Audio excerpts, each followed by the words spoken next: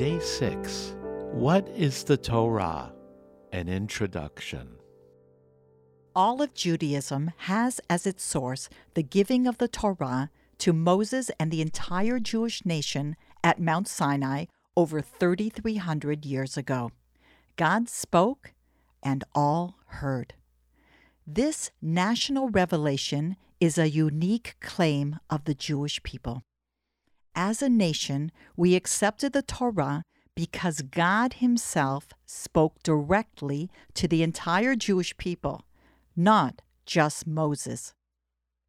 A story is told of a great Hasidic Rebbe who died and left 3 sons. The question was, which one of the sons would become the new Rebbe? A day passed.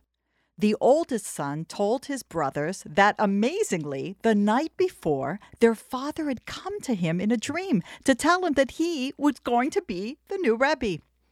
The other sons were not impressed. They were still not sure who would be the new Rebbe, but it was clear that their brother certainly would not.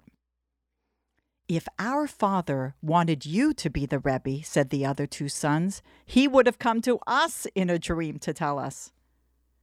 The Jewish people did not simply accept the word of Moses.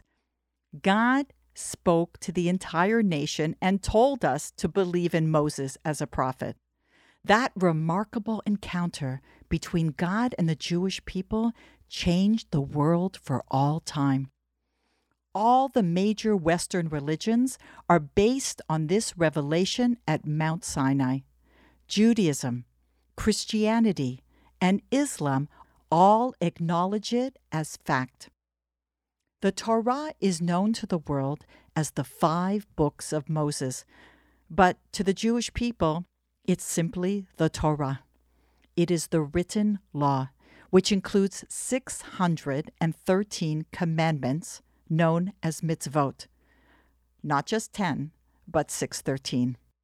They include keeping kosher and observing Shabbat, but also love your neighbor, don't bear a grudge, and the many laws that govern relationships between people. Also given at Mount Sinai was the oral Torah, which is less well known to most of us. We will be learning about this on another day. Let's talk about the Torah, Chumash, and Talmud. These are terms we hear growing up as Jews, but often we're confused as to what they are and how they relate to each other and what they have to do with our lives today.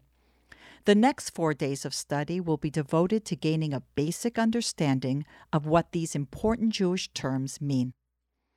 As the Jewish people wandered through the desert toward the land of Israel, God dictated the entire 5 books, in Hebrew known as the Chumash, from the word chamesh, meaning 5, and Moses set them down.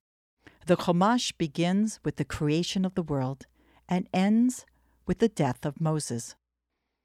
The word Torah means instructions or teachings. It's not just the history of the Jewish people.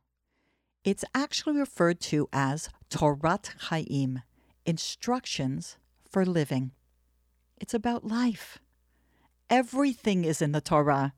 It's about birth, death, love, marriage, sexuality, medical ethics, business, everything. It's God's guidebook for us so that we can get the most out of life, the most pleasure life has to offer. It's packed with wisdom for life today. You only have to read it to receive the wisdom from it. The problem is, most of us have never read it. Remember, the book is always better than the movie.